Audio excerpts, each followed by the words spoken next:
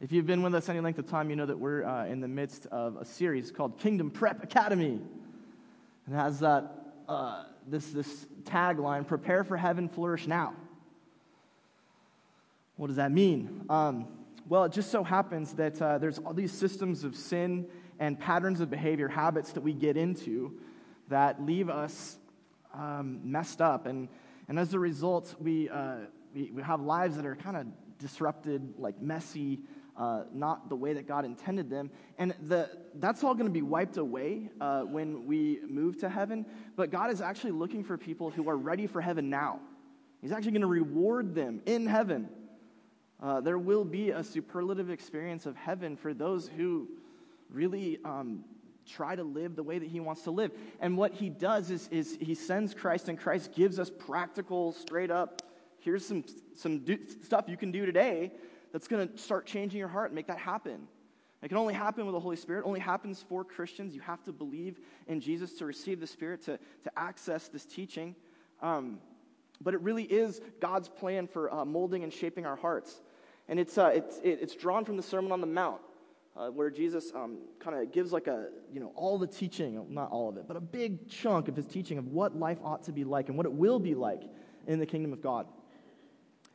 So let's continue with part 6. It's called For the Crowd. You notice I've broken up the text 6, 1-6, and 16 to 18. That's because Jesus goes on like a little disquisition about prayer we're going to skip over, because I don't want us to miss the grand logic, the strategy of what he's talking about here. We'll go back to prayer next week.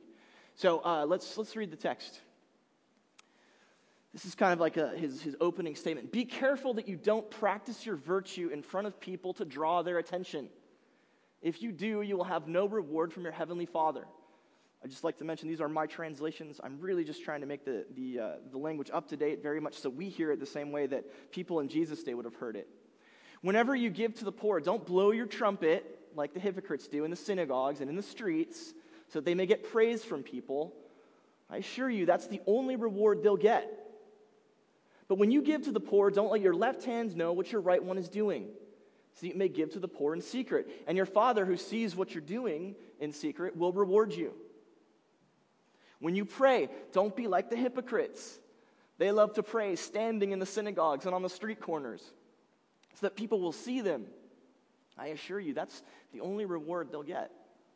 But when you pray, go to your room, shut the door, pray to your Father who is in that secret place, and your Father who sees what you do in secret will reward you. And in keeping with the theme of Kingdom Prep Academy, you'll flourish now. Doesn't mean you'll get rich, but it means that you'll be spiritually right. It means you'll be fulfilled in the way that God wants us to be fulfilled. And you'll be ready for heaven. There's going to be a reward there too. Something for people who take this teaching seriously. And when you fast, don't put on a sad face like the hypocrites. They contort and distort their faces, make themselves look sad, so people will know that they're fasting. I assure you that they have their reward. When you fast, brush your hair, wash your face. Then you won't look like you're fasting to people, but only to your Father who is present in the secret place. Your Father who sees in secret will reward you.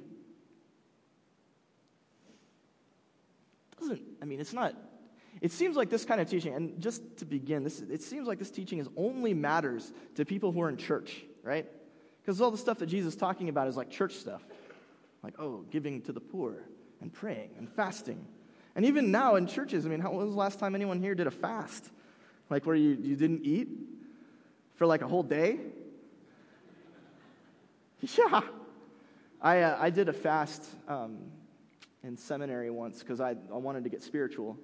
And they told me that's how you do it. And man, after like about 6 hours, I was like, boy, this fast is hard. Don't you guys agree? Like, we're not fasting? What? Oh yeah, I haven't eaten for 6 hours. At 72 hours, man, I was a total mess. The sugar crash, I was hangry. And I let everyone know how I felt. Like, this is awful, and I can't wait for it to end. I deserve a great meal at the end of this because I'm so holy.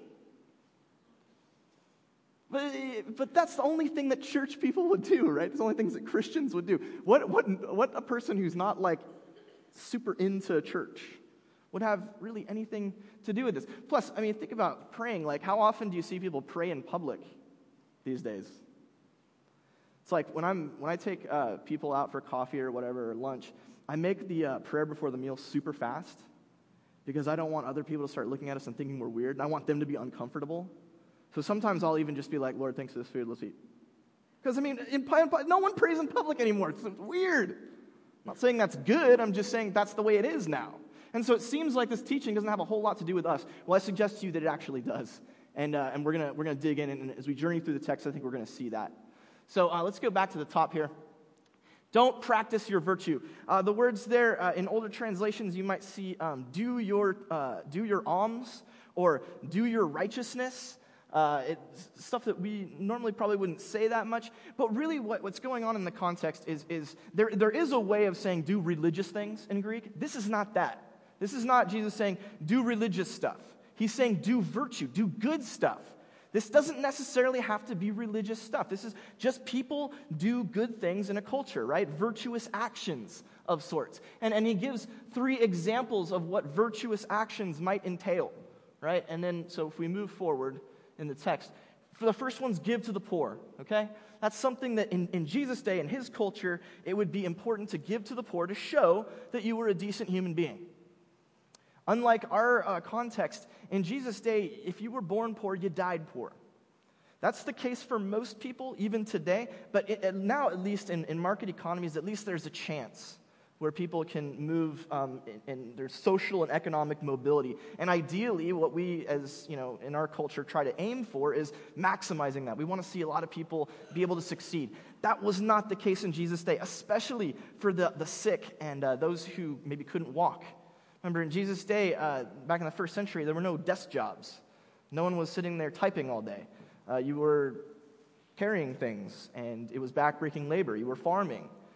So the poor were going to be the poor, and they weren't going to stop being the poor. And so it was important for the whole society that all good folks, all people of goodwill, would give and give to the poor. And so that's an example of doing a virtuous act or acting out your virtue. The next one, when you pray. Notice he says not if you pray, but when you pray. In Jesus' day, prayer was very much a part of society. We live in, the separation of church and state is a thing that we have here in the United States. And as a result, prayer is not something that takes place normally in the public square. In fact, I think they have things like national prayer breakfasts. I think sometimes like our government opens in prayer before they don't pass laws. I think that the ACLU is going to put a stop to that soon. So prayer is not something that would take place in the public square here, but in Jesus' day it did, because in Jesus' day the government and the church were the same thing. There was no separation between church and state. In fact, the people in Jesus' day who were the rulers were also religious leaders, right? And so when Jesus says, when you pray, he's talking about something that was very common for political people and winners in the culture, cultural elites to do publicly. And the things that they would pray for would be things like, God, these evil Romans, they have oppressed us for so long. Let us rise up in victory and destroy them. They would do that. They'd be on the street corner and be like, you religious elites, you have oppressed us. You have done these things, and we are tired of it, and God will destroy you.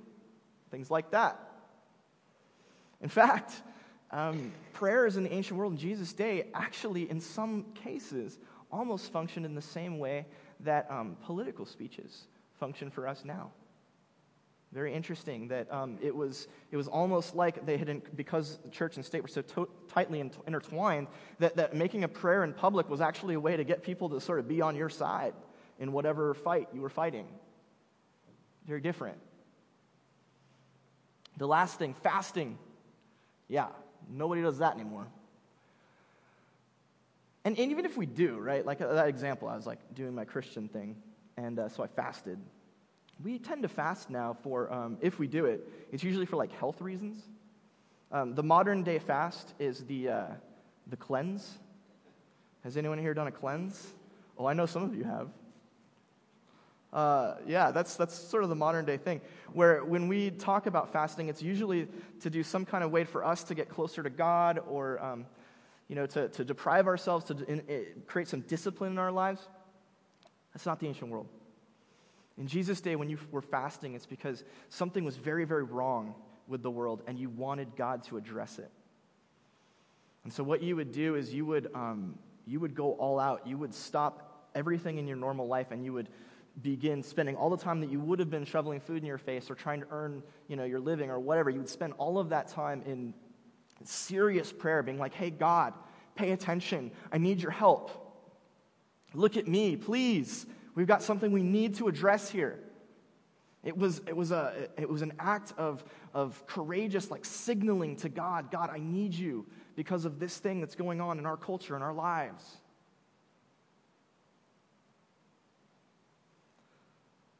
What's interesting about all of these things is that in Jesus' day, and this is the first thing on your note sheets, in Jesus' day, charity, prayer, fasting, they signified love of Israel and loyalty to her laws. It was a signification. That's a really important concept. People weren't just doing charity and prayer and fasting in a vacuum. What they were doing is when those things were happening, it was showing everyone around them that you're a good person, right? You're the right kind of person. You're the kind of person we want on top, in charge of things. That's the kind of person you are. These are not, what Jesus is recognizing is something very profound. When you do stuff, especially good things, you're not doing it in a vacuum. People are seeing you do good stuff, and it's sending a message to them. And the three things that Jesus brings out are, these are practices that everyone in Israel would have said, oh yeah, that's a good thing to do. Totally, we should do that. The person who's doing that is a real solid human being. What a winner. That's the kind of person I want to be doing business with. That's the kind of person I want to be running the show. That's the kind of person that I wish was in a privileged position of power. I wish that was the kind of person who would climb the social ladder and be at the top of the ladder. That's the guy we want. That's the lady who does it right. We want him or her.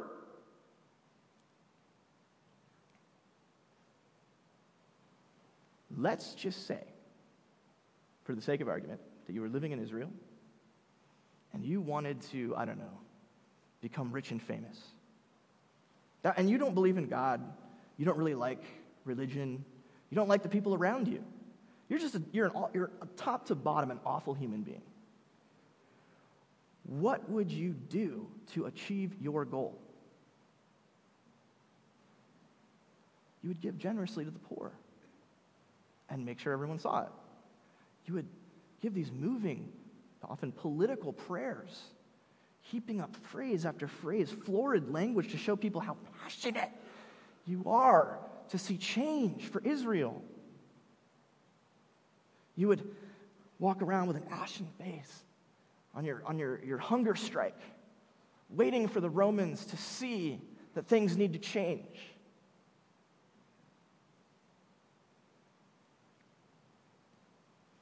This next slide is cool. Don't practice your virtue in front of people to draw their attention. It doesn't get more simple than that. But so what is Jesus? He uses some hyperbolic examples, but going on for the giving, don't blow your trumpet as the hypocrites do in the synagogues and the streets, so they may get praise from people. We're not sure if we don't have any records of people going basically outside the church, the synagogue and the Jewish church, and blowing a trumpet every time someone gave money. But if it happened, it's a lot like when you go to Cold Stone Creamery, and they have a little tip jar, and if you give a tip, they'll give you a show. They start hitting their ice cream things against the stone. They flip some stuff up, and they're like, "Yay, you're a good human being." I can't stop thinking about Cold Stone Creamery. I haven't had a carb in 6 weeks. And, I'm thinking about maybe just going in there and tipping them and not ordering anything just to be close to it, just to smell it.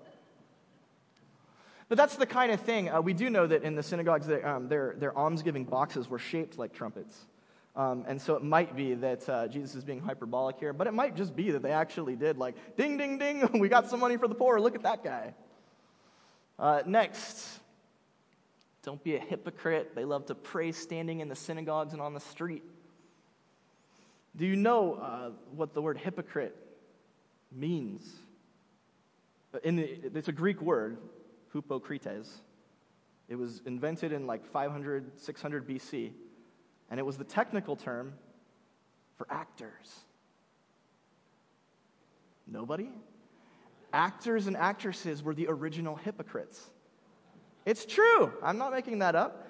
And that's because actors and actresses in the day, actually it was probably all male actors at the time, but they would put this mask on their face, and then they would go, and the mask would be like really sad, right?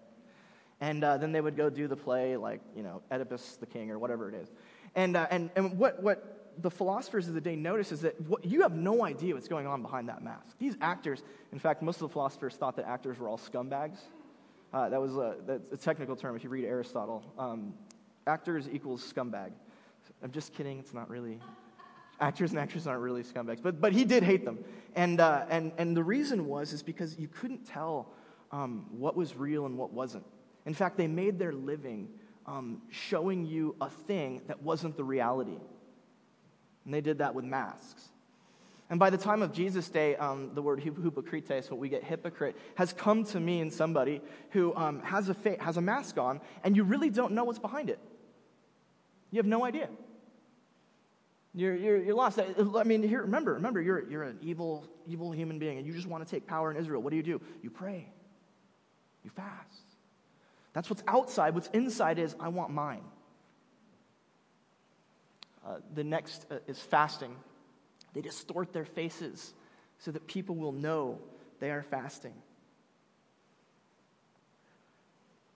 The bottom line of all of these things is that Jesus is pointing out something about virtuous acts. It's the next thing in your note sheets. Acting virtuously in public is often a sham. It is a way to garner social status, power, and wealth. Fortunately, we're here in the 21st century where nothing like that could ever occur. What is it?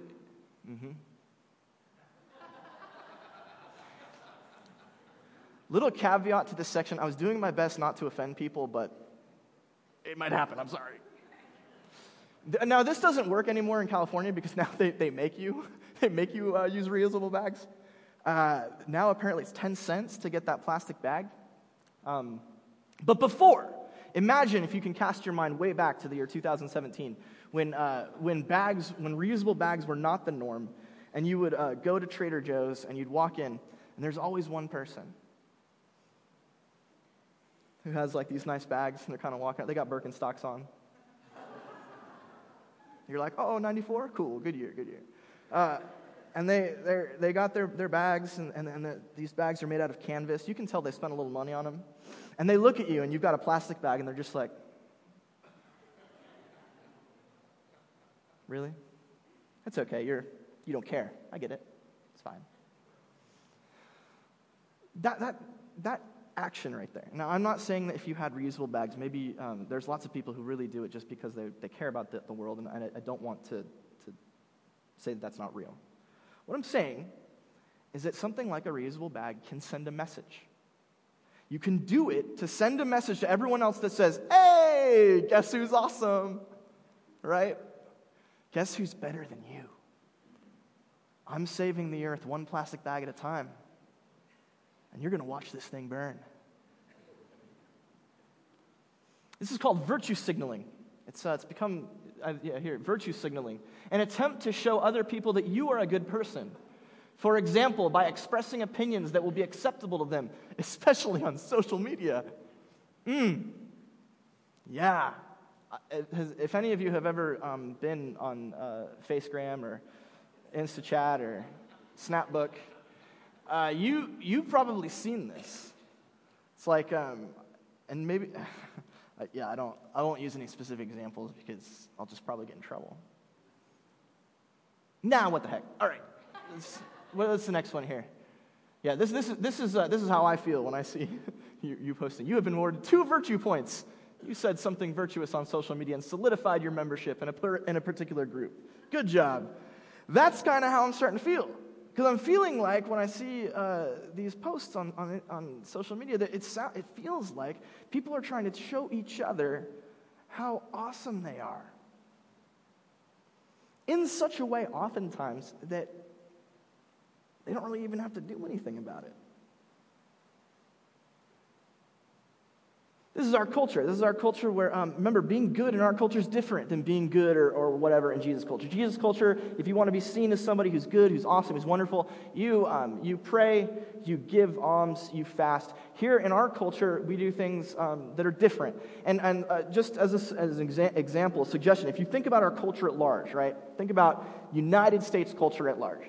And imagine that you're that person who doesn't care about, you don't believe in God, you don't believe in anything, you believe in you, and you want to get to the top, and you want to be rich and famous and powerful and have all this social status, and you want all those things, and it means that you've got to fit in with the people in Los Angeles and San Francisco and Chicago and New York and DC, all of the power centers in our culture. You have to be the kind of person who looks to them like somebody who's great.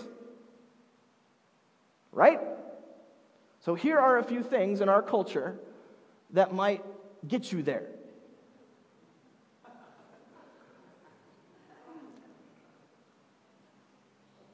How do you know if somebody's a vegan? Don't worry, they'll tell you.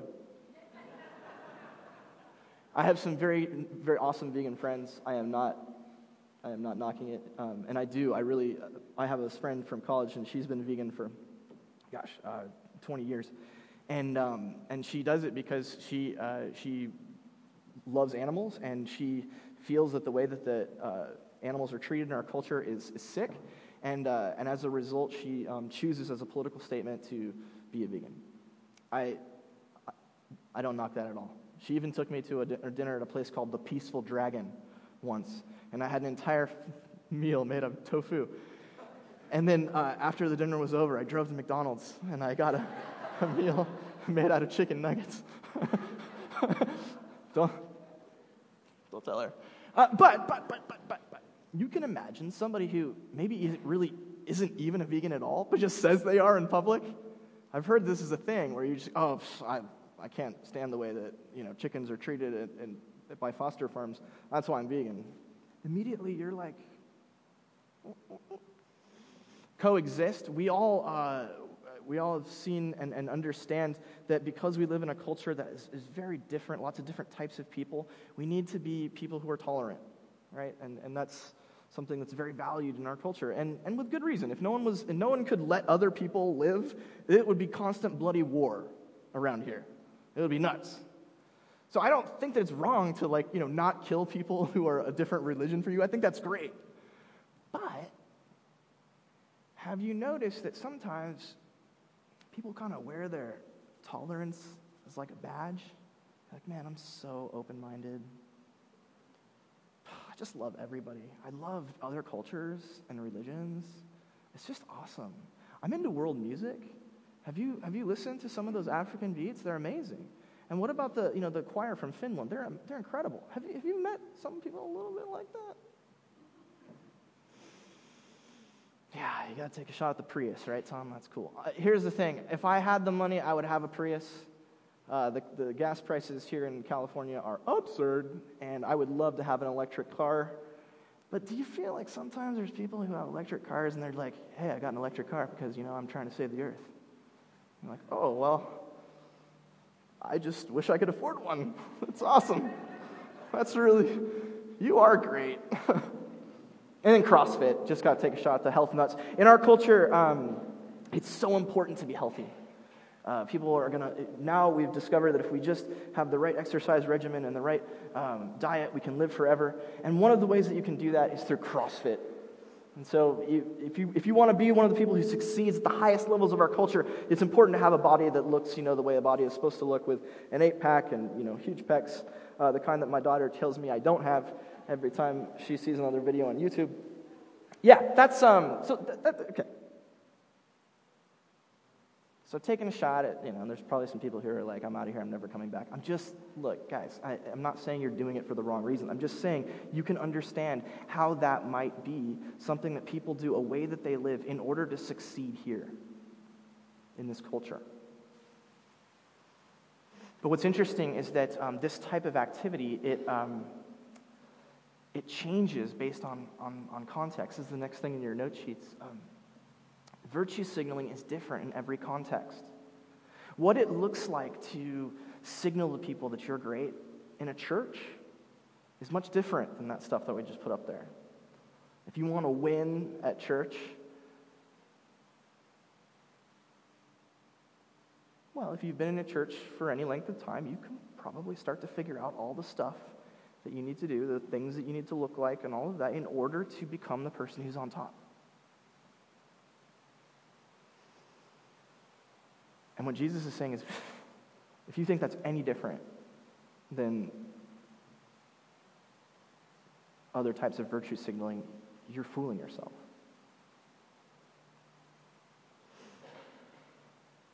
So what do we do?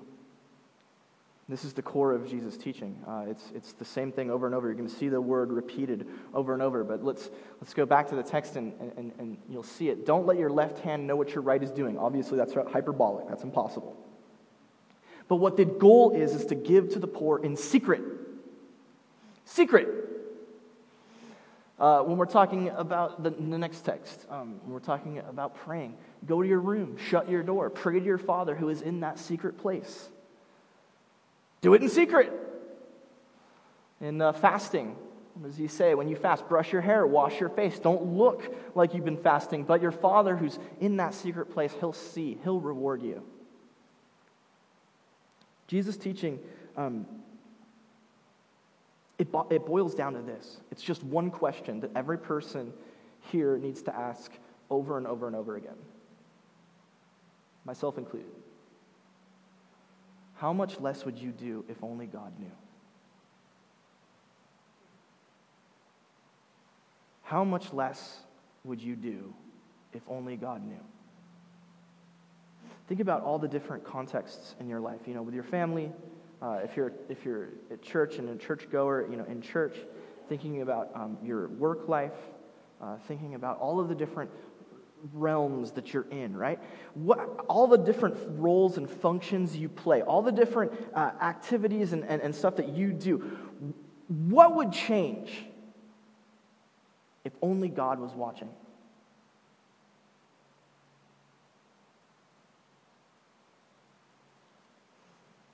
It's a tough question because I think a lot of us would like to believe that it would be exactly the same. But my gut tells me that's totally wrong. I think about the way that I operate in different contexts with different groups, different people, different... I move, as some of you know, I spend a lot of my life in academia, and the kind of way that I have to operate to live and survive in academia is different than the way that I operate in order to survive in my family, and not just my Aaron, me, and the girls, but my extended family. Every part of my life has to be a little bit different. It's like I've got these masks that I'm putting on and taking off, depending on where I'm at.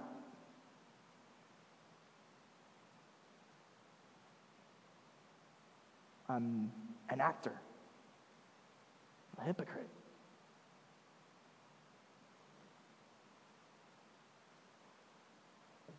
I like to think, Aaron and I like to talk about the difference between us, at home and us when we're outside of the home, right? We're out in the real world. As a pastor, obviously, when I'm at home, I'm studying the Bible all the time, and and praying. I'm on my knees constantly. Like, I'm a super prayer, like, all the time. Yeah, no, that's not right. So yesterday, just to give you a sense of my day, I woke up at 9:30 or 10, and the entire day I didn't step outside of the house, except there was a part of the day where I went into the jacuzzi to warm up, and just kind of sweat a little bit. The rest of the time I was in my sweats and a wife-beater t-shirt playing video games and ignoring my kids. I confess. Watched a little bit of the Warriors. It was awesome. That person that's there is only kind of the same as the person that's here. And I think that's true for all of us. And it's not always a bad thing. It's not a bad thing. It's not bad to have a different person. Different people need different things. I get that. You have roles to fill, all that. That's not bad. What is bad, what's really upsetting about that to God, the thing that God worries about, is how much of that would change if only he was watching, especially when it comes to the good things you do. When it comes to you being a decent human being, how much of your decent human beingness is motivated by trying to make this person happy or show that this person that you're such and such? How much of it is a mask that you're putting on because you want status, wealth, and power? And if it's a lot, Jesus says, here's your solution. You ask this question, and then you do 4 things. Oh, I forgot. Yeah, reward, right? Did you notice how Jesus kept saying, oh, you've got your reward? You did. You achieved the status. You got the wealth. You got the power. People like you. They think you're awesome. Whatever. You've made a whole bunch of people that you hate mad. That's another thing that virtue signaling does. Way to go. You've achieved everything you set out to, and your good works have been paid in full. You have been paid. You're done. If you are actually considering getting rewarded by God in heaven, however, you have to change your operation. And this is real. This isn't a joke. There really is, and our next series is going to be on rewards in heaven. There really is a difference for people who spend their lives asking the question, how much less would I do if only God knew? And then changing the way they operate so that they become different. Let me just drop through the four things here. This is how you live not for the crowd. Number 1, quit. Quit. I am sick and tired. I am sick and tired of people doing things in the church because they need to. Because if we don't have this, then the church is going to fall apart. You know what? This church has been here since 1967. This church is solid. We do not need you to do whatever it is you think that we need you to do. And if you're doing it because, man, you look so awesome, you're so cool, quit. God will provide. He is not worried about making sure things get done. And this is the same in every aspect of your life. If you find that you are doing things simply for the status, the wealth, the power, quit. Stop doing it. That's the first thing, to wean yourself off of this kind of cycle of self-promotion. Second, try it quiet. One of the other interesting things about the 3 examples Jesus gave, giving to the poor, praying, and fasting, is they are all things that you can do in secret. Every single one of those things is something you can do in secret. When you're asking yourself, how much less would I do if only God knew? It might be something that can't actually be done in secret, and that's okay. We're going to talk about that in a second. But if it's something that you could do without getting any credit, without anybody noticing, you should try it and see how you feel. Ideally, you'll be like, man, I feel just as great about doing this as I did when I was getting all that glory for it. Realistically, you're like, man, this job sucks. Some things have to be public, and that's what I'm alluding to there. There are some things that you cannot do in private. Like, for example, Doug cannot lead the congregation in worship in private. Those are fundamentally contradictory statements. If the congregation will be led in worship, it will be done by someone in public. So there's no way that Doug can do that in private, except for maybe singing by himself, which I know he does. But the actual act of public worship is something that's public. If that's the case for whatever it is you think about, not a lot you can do. You just have to kind of figure out your motives. And then that's the thing. That's the thing that really ties it together. If you're doing it to be seen, if you're doing it to get stuff, the problem is that you're doing good for the wrong reason, and the right reason is number 4. It's fall in love. If any of you have been in love, you know what a bizarre experience it is. And I mean that because human beings are naturally selfish, but when you're in love, it's bizarre what you'll do. You'll do the most absurd things. True story. I have incredibly good taste in music. It's probably better than anyone I've ever met. And I hate to tell you the truth, but my wife's taste in music is awful. It's just brutal. It's the auditory equivalent of someone like drilling a hole in your eye. It's a lot of country music, a lot of top 40. It's just awful. So when I was first dating Erin, I made a mission to fix her, to change her. And so I started making her, at the time we used CDs, I started making her CDs, mixed CDs with good music. And I tried to find music that even someone with as bad a taste as her would recognize was good. Like, I was really reaching out to try and convert her. And I noticed that she wasn't listening to any of my CDs. And in this moment of bizarre selflessness, self-forgetfulness, I did something that I will never forgive myself for.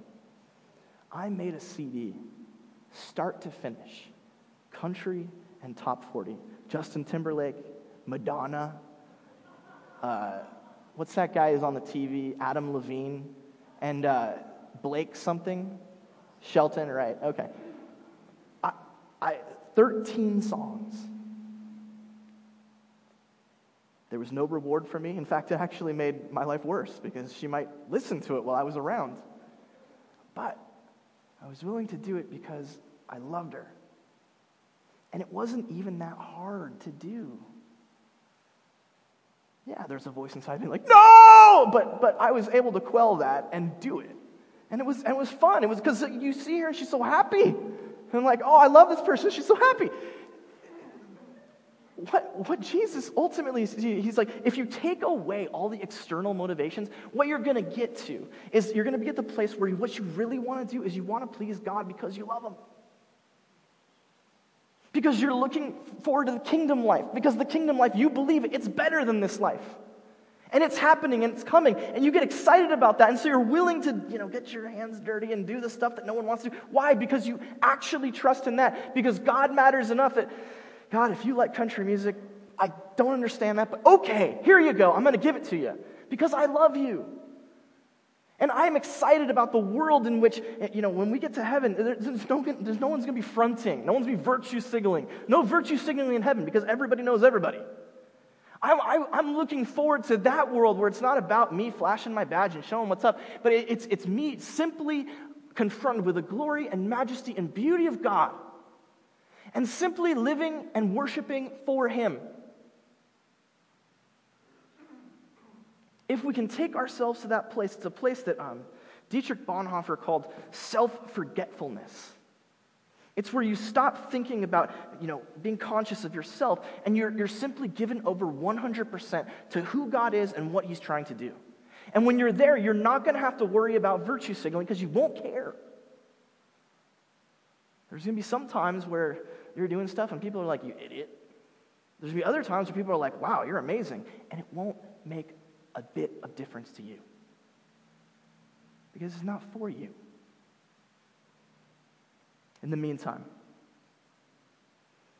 how much less would I do if only God knew? This week, let that settle with you. Wherever you go, whoever you're interacting with, whatever you're doing, just ask that question a few times. How much less would I do if only God knew? And from there, begin taking these steps to start having a spirituality and a faith that's really drawn from the love of God. Let's pray.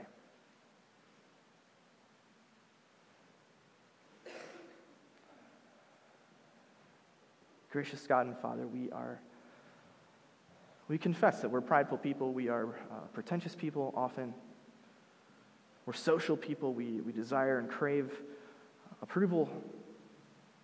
We seek to dominate. God, we confess those things and we lay them before you. Pray, Father, that we'll be free to let go of the things that we have accrued in our lives that are really not about you, but really about us and making us look good. I pray that you'll send your Spirit to enlighten us, to show us what those things are, convict us, and let us let those things go. God, I pray that every person here will fall in love with you. They will know that you have been gracious, that you've given yourself to us, that you've given new life to us through Christ. that you are good, you are beautiful, you are majesty. Your kingdom is coming, and we can begin living kingdom lives now. And I pray that in that we will have the motivation, the desire to live for you. In Jesus' name we pray. Amen.